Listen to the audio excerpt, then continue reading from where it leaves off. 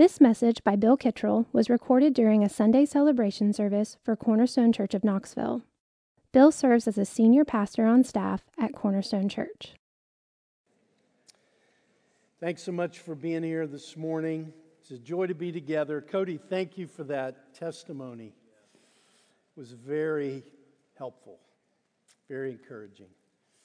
Malachi,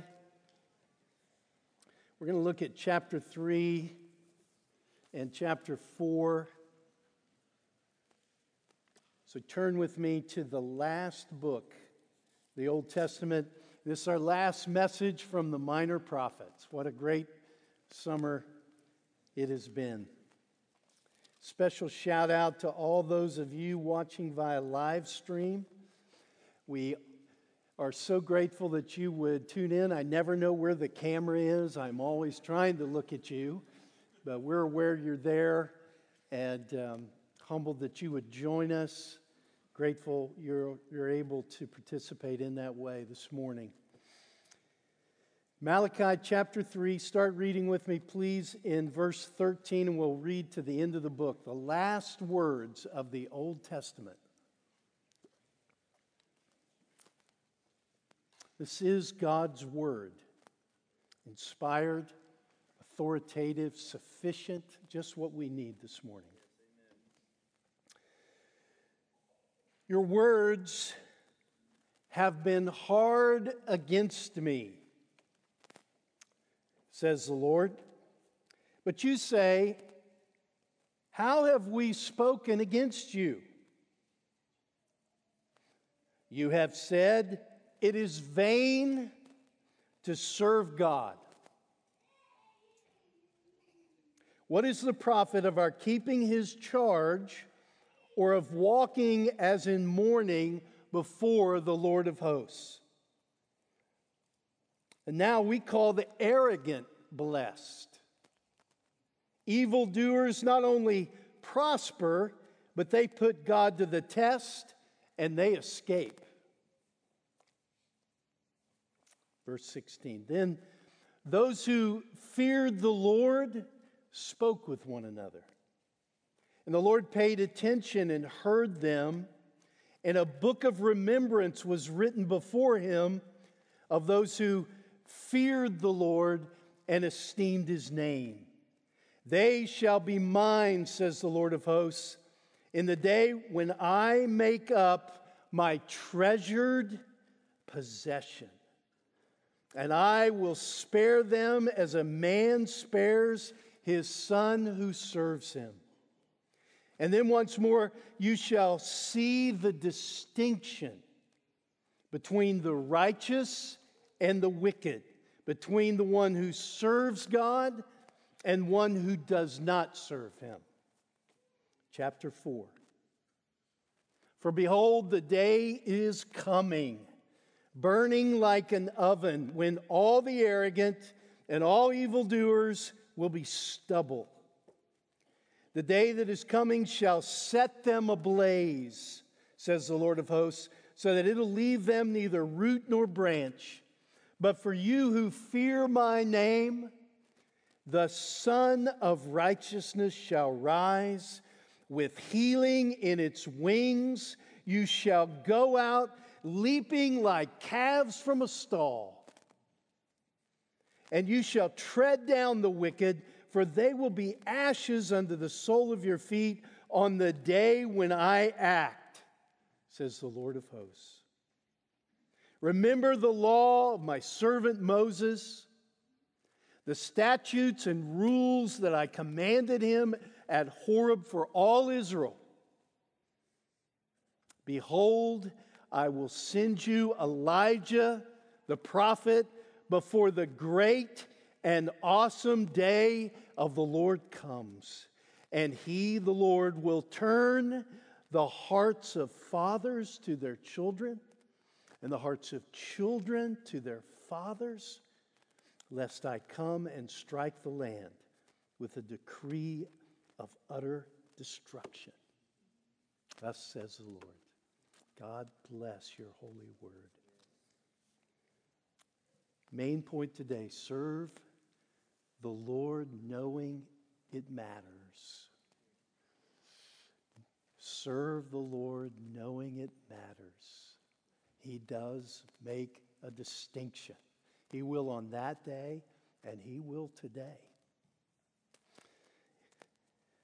Almost 44 years ago, August of 1977, the Lord saved me. He opened up the eyes of my heart. And I saw the glory of God, like Cody. I can so relate to that. I saw the glory of God in the face of Christ. It changed my life. He gave me the gift of faith. I was spiritually dead in my trespasses and sin, but He made me alive. I was given a new life. What's always been striking to me as I think back to that is not only was my life transformed, but my view of the Bible, my love for the Scriptures was transformed. I have a picture here of a little New Testament. It's a New Testament in Psalms, and it was given to me at some point along the line at a church when I was growing up, and I hadn't seen it for a long time. When the Lord saved me that night, I've always been convinced, I was convinced then, told everybody that would listen, that an angel took it out of a drawer and put it on my table beside my bed. You may not believe that, but I don't care. I do. It was on my table, and I began to read it. I put my name and the date on the inside of that little Bible. I think we have a picture of that. See, and then one of my stupid kids took a pen, and so then that's when you ask yourself, why did I have children? Why? Whose idea was this? But that little Bible it's a King James Bible. It's different than the modern version, more modern version I'm reading today, and it's harder to read and understand, but I loved that little Bible. And I read that little Bible. And my point is, we've spent this summer studying a portion of the Bible that we don't normally study. The 12 minor prophets. We don't often read them, and we certainly don't dig into them and try to study them. They were written centuries ago. It was a vastly different culture. They address issues that often don't seem to relate to us. But this summer, as is so often the case, we've seen wonderful things, haven't we, in God's Word. And many of you have said something to me about this. You've come and said, man, the minor prophets, give it up for the minor prophets. They are serving my soul. I feel the same. The Lord has just encouraged our faith. They're the minor prophets, but they're God's Word. And they've really impacted us. And I think if nothing else, we've been reminded that the Word of God is living and active. It pierces our soul, even the minor prophets. This text we've read this morning are the last words of the Old Testament. It'd be hundreds of years before Matthew would be written. The events would happen that are recorded in Matthew. And as we look back from the New Testament, things look so much clearer. We can see from this vantage point, God was at work. And it really is amazing. They've sung together. Remember we talked about how these 12 were put together in the Hebrew Bible, the 12 minor prophets. They were put together and they're meant to sing together. They've affirmed God's love. We'll see that again today in Malachi. They've clarified together what it means that God's committed to His people. They've reminded us, they've inspired us to reflect on who God is. Again, today we'll see that in Malachi, to enjoy our fellowship with Him. They announce the coming of Christ. So often, again, in Malachi today, I think Advent season this year should be sweeter than ever because of our time in the minor prophets. Today, Malachi, I think uniquely, will encourage us. We don't serve the Lord in vain. It's very encouraging. Mark Dever says this in his commentary on Malachi. Malachi is such a revealing ending to the Old Testament, given the Bible's beginning. After God's marvelous act of creation, Genesis kicks off with the selfish sin of Adam and Eve. Their selfishness plants firm roots, so that by the time we get to Malachi, thousands of years later, after God has specially worked with His people again and again, after He has restored them from exile, after the walls and temple have been rebuilt, human selfishness is still flowering in full bloom. No external circumstances will change the hearts of human beings. Selfishness ruled as sovereignly in the temple grounds of post-exile Jerusalem as it did when Adam and Eve listened to the serpent. Times were hard when Malachi wrote. People were selfish. God's people were suffering. The wicked were prospering. And some wondered if God cared. So what is the message of Malachi? Let's dig in. Turn back to chapter 1, verse 1. The oracle of the word of the Lord to Israel by Malachi. Malachi, the name means. It's the only place you will find a man named Malachi. The name means my messenger. This book is a message to God's people. And it is a message about how to worship Him. It's about true worship. Today, if we think, well, some worship is correct, some worship is incorrect, that seems strange to us today. But that's what Malachi is about. It's about acceptable worship. Look in verse 2. I have loved you, says the Lord. And then down in verse 6 he says, but you haven't loved me. A son honors his father, and a servant his master. If then I am a father, where is my honor? And if I am a master, where is my fear? Says the Lord of hosts to you, O priest, who despise my name. The priest. So he's not being honored. The Lord is not being feared. He's being despised. The Lord loved Israel. But God's people did not truly love Him. They didn't fear the Lord. They hadn't honored Him. They despised His name, who He is, the true God. So we see here at the end of the Old Testament, God's plan to redeem His creation is still a work in progress. And in this book, the Lord challenges His people, His treasured possession, the ones He had chosen. He challenges them 6 times, 6 disputes He has with them. He calls them to worship Him in spirit and truth. We'll boil it down to 3 areas where He challenges their relationships. He challenges their giving, their use of money, and He challenges ultimately their religion.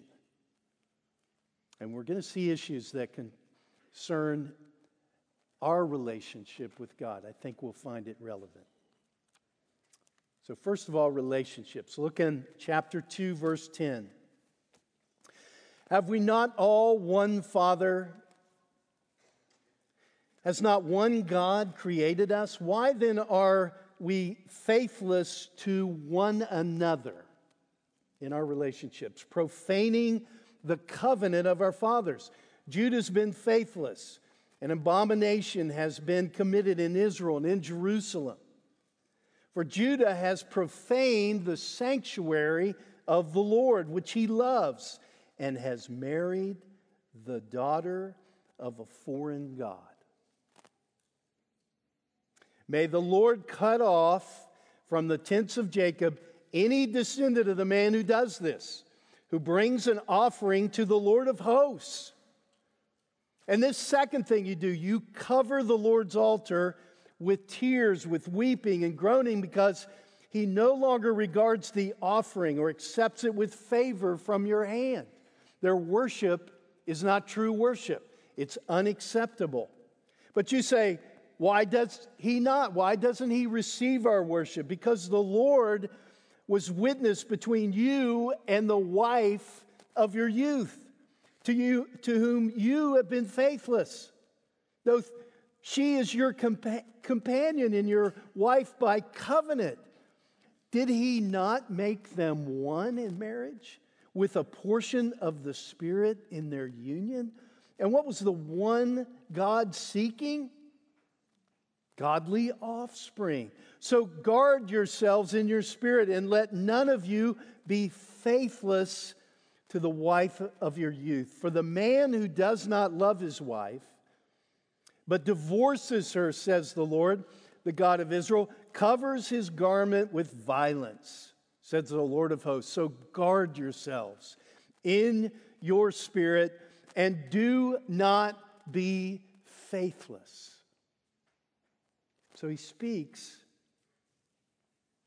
to the way they relate as families. Unacceptable worship is seen in our family relationships. First of all, they were marrying people who weren't believers. In the Old Testament and the New Testament, we are told, don't do this.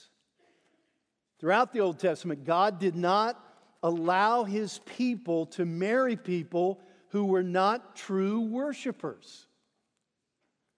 This was not a racial issue. It wasn't something superficial like race. This was about their hearts. It was about whether they were true worshipers of God. If someone was a true worshiper of God, and you were encouraged to marry them,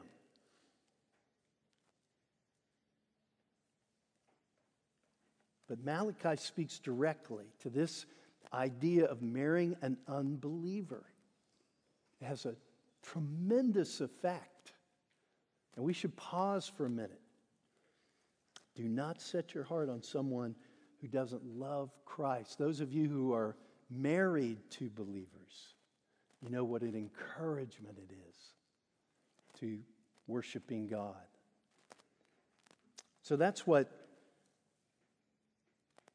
the Lord first addresses, but he also addresses the fact they're getting divorced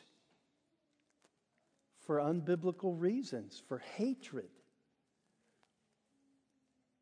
In the last verse of the Old Testament we just read, we saw when the Lord comes, he's going to restore the hearts of the fathers to the children to the fathers. He's going to go to work in families. The Lord affects a person's family. When he transforms their lives, he transforms their marriages. He transforms their families. So many of us could testify to do this. And I want to honor the Lord for what he's done in my family over the years. I give glory to him. I have another picture. This is my little granddaughter interrupting my devotions every day for a month. My daughter would bring her in most days, and to get some sleep, I'd be the one up, and so she would come and bring her, and I would happily say, Lord, sorry, devotions are over. Friday was a sad day. She moved to California, of all places. Now I really hate him. Just kidding. Just a little joke. Since the angel put that Bible on my table, you need to take that picture down. Sorry. I found that serving the Lord is not in vain. He blesses beyond what we deserve. And if you say, well, I look at my family and it's not blessed, wait for the Lord, okay? The Lord does not promise that all the blessings will come by the time your kids are 18. There's no promise like that. Don't wait for the Lord. I often say to people, are they still alive? Are your children still alive? You still have hope. Sometimes that's not the case. It's not vain to serve the Lord. He blesses and He cares about families. And there were things going on in their families, and He's addressing that. Verse 17, chapter 2, you have wearied the Lord with your words, but you say, how have we wearied Him? By saying everyone who does evil is good in the sight of the Lord, and He delights in them. Or by asking, where is the God of justice? So they're accusing God of allowing evil to prosper, evil people to prosper, and good people to suffer.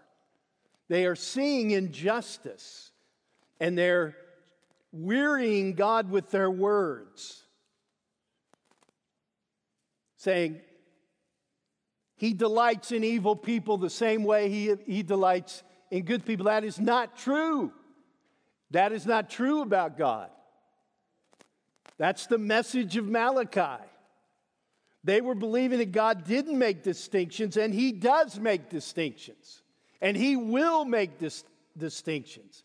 He is a God of justice, and He cares about justice. And He will see justice. He cares about how we treat people both in our families and out of our families. He cares how we treat our friends. He cares how we treat our enemies. He cares about justice. And He will make a distinction. He will intervene. He will have justice. And He wants His people to care about justice. Verse 17, where is the God of justice? And then the following verse, chapter 3, verse 1, behold, I send my messenger. That should ring a bell if you're familiar with the gospel. I will send my messenger, and he will prepare the way before me, the Lord. And the Lord whom you seek will suddenly come to His temple. And He will make a distinction, and there will be justice. Malachi is quoted in the New Testament by Paul, by Luke, by Jesus, and by Mark. The author of the Gospel of Mark uses these words to introduce John the Baptist, who introduced Jesus Christ. Where is this God of justice? He's coming. John the Baptist is going to introduce Him, and He will suddenly appear in His first advent. He did come. He came and He satisfied justice, didn't He? He came and He died on the cross to satisfy once and for all the demands of justice. He endured the wrath of God revealed from heaven against all the ungodliness and wickedness of men. It was satisfied on the cross for everyone that would trust in Him. He lived a perfect, sinless life. He suffered. He died on the cross. He was buried in the tomb according to the Old Testament scriptures. He fulfilled them. He rose from the dead on the third day.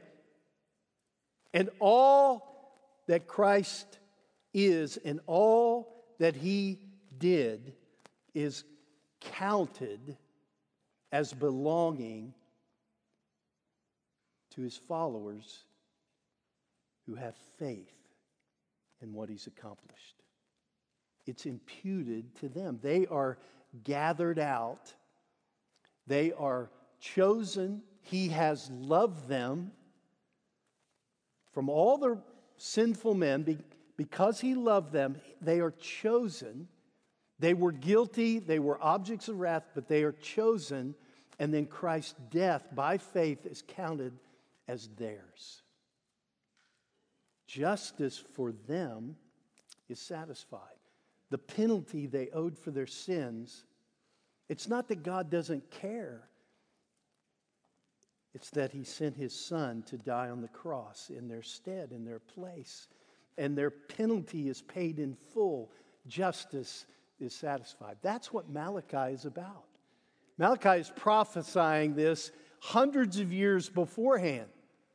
And it's not sufficient that we're just not guilty. You also have to be righteous. He lived a righteous life, and it is counted as yours by faith.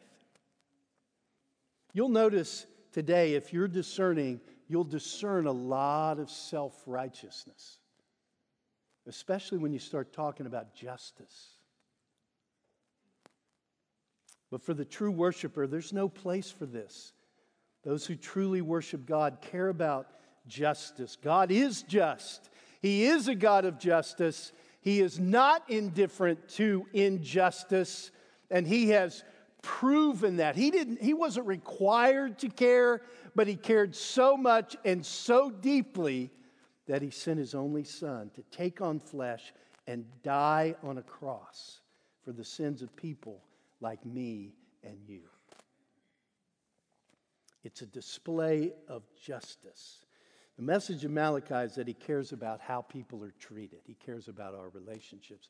And secondly, God challenged their giving, their use of money. So look over in chapter 3, verse 6. I, the Lord, do not change. Therefore, you, O children of Jacob, are not consumed, because I'm faithful even when you're unfaithful.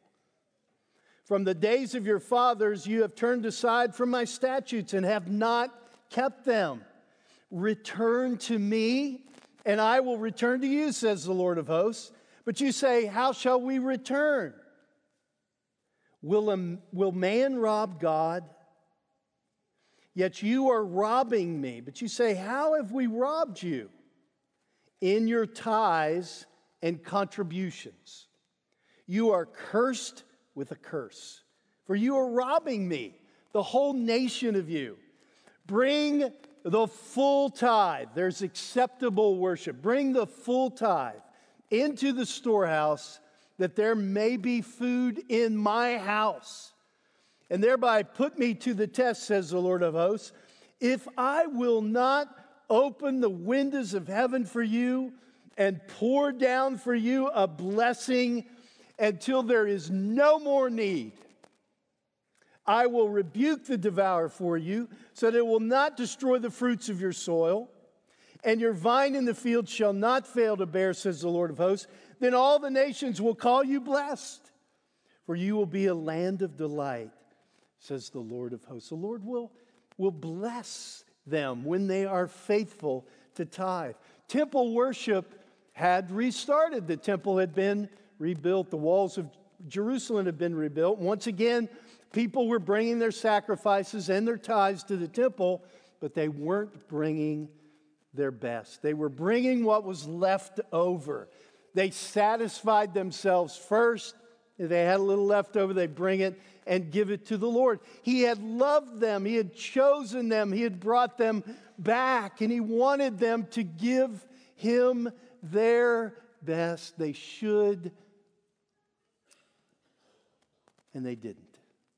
He cared about their use of money. He cares about our use of money. Listen to Paul David Tripp in his great book, Lost in the Middle, Midlife and the Grace of God, which I recommend you read before you get to midlife. The word the Bible uses to capture this concept about what is most important to us is treasure. It's a great question. What is your treasure? It's a wonderful word. A treasure is something that doesn't necessarily have intrinsic value. Most often, the value of a treasure is assigned value. That's why one man's trash is another man's treasure. If something is a treasure to you, you'll live to gain it, keep it, maintain it, and enjoy it. Your treasure will begin to capture your heart, your life. And whatever captures your heart will control your behavior. Whether your treasure was career success, the love and respect of your friends, your appearance, continual upgrading of your possessions, or some dream of an idyllic future, the crucible of midlife eventually reveals its real value.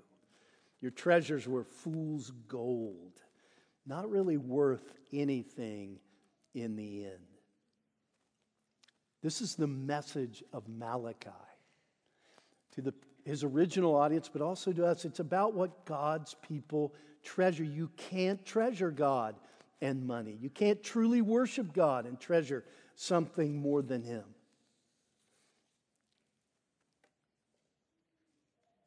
The people in Malachi's day were wondering, does God love us?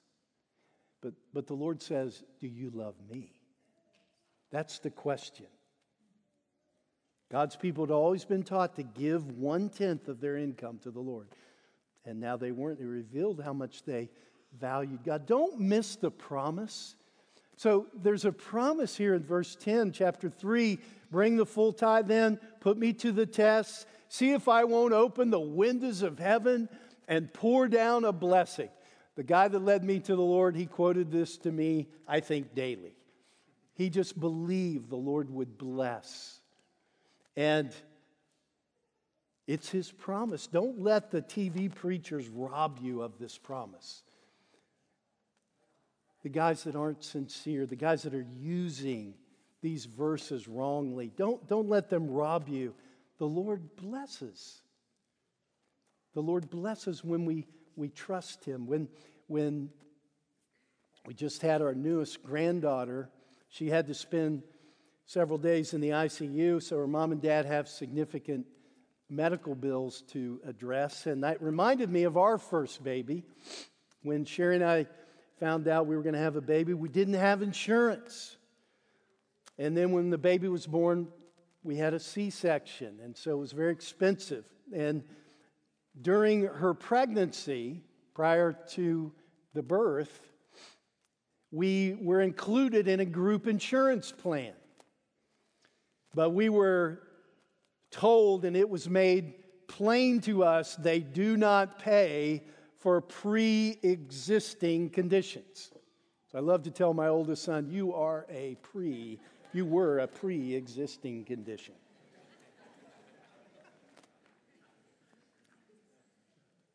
We knew people in the plan who were just ahead of us, went through the same exact situation, and had to pay all the expenses out of pocket. When Will was born, the insurance company paid for everything. I remember being on the phone with them, trying to make it clear.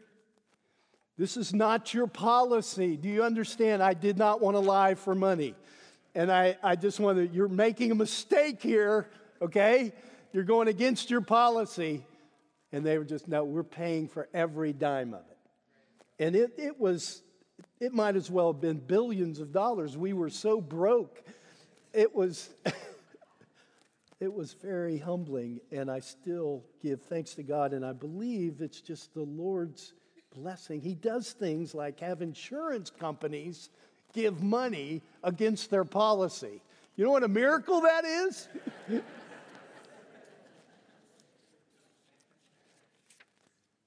Application. Do you think Christian tithing sounds legalistic? Jesus once told a man to sell everything he had and give it to the poor and follow Him. Following Christ means giving everything. What we see in the New Testament and the history of the church is that Christians give everything and they do it with joy. They're like calves leaping from a stall because of what God has done in their life. 2 Corinthians 8:1, we're going to be looking at the folks that the Apostle Paul's talking about here when we study the book of Philippians coming up in a few weeks. Paul's talking about them. He wants you to know, brothers, about the grace of God that has been given among the churches of Macedonia. For in a severe test of affliction, their abundance of joy and their extreme poverty have overflowed in a wealth of generosity on their part. For they gave according to their means, as I can testify, and beyond their means, of their own accord, begging us earnestly for the favor of taking part in the relief of the saints. And this, not as we expected, but they gave themselves first to the Lord and then by the will of God to us. That's Christian giving. Okay? Yes, you can say tithing would be legalistic. You don't give because you're trying to earn your own righteousness based on the law, but you're set free by grace. And you give generously and cheerfully as believers. That's true worship. Finally, we can say that God challenged their overall religion. Their overall religion. Back in chapter 1, the book begins, I have loved you, says the Lord, but you say, how have you loved us? Is not Esau Jacob's brother? We talked about Esau. Edom. Yet I have loved Jacob, but Esau I have hated. I have laid waste his hill country and left his heritage to jackals of the desert. Verse 4, if Edom says, we are shattered, but we will rebuild the ruins, the Lord of hosts says, they may build, but I will tear down. And they will be called the wicked country and the people with whom the Lord is angry forever. Your own eyes shall see this, and you shall say, great is the Lord beyond the border of Israel. It's not vain to serve the Lord. Remember chapter 3, you will see the distinction between the righteous and the wicked, between one who serves God and one who doesn't serve God. True worshipers, they're God's, the Almighty God's, the sovereign ruler of the universe. They're His treasured possessions, and it matters. Paul uses verses 2 and 3 in Romans chapter 9 in the New Testament to talk about God's unconditional love, His unconditional mercy. Mercy comes to people, came to you, came to me because of God's free and sovereign grace. He was not obligated to show anybody mercy. Paul says, though they were not yet born, twins, Jacob and Esau, they had done nothing either good or bad. She was told, the mother was told, the older will serve the younger. It's not the way it's supposed to be. Jacob I love, Esau I hated. Paul used these verses. Nothing in us, good or bad, past, present, determines who is shown mercy. All of us are unworthy of being shown mercy, but He has shown us mercy. I have loved you. That's the message of Malachi. I have loved you. Do you recognize this?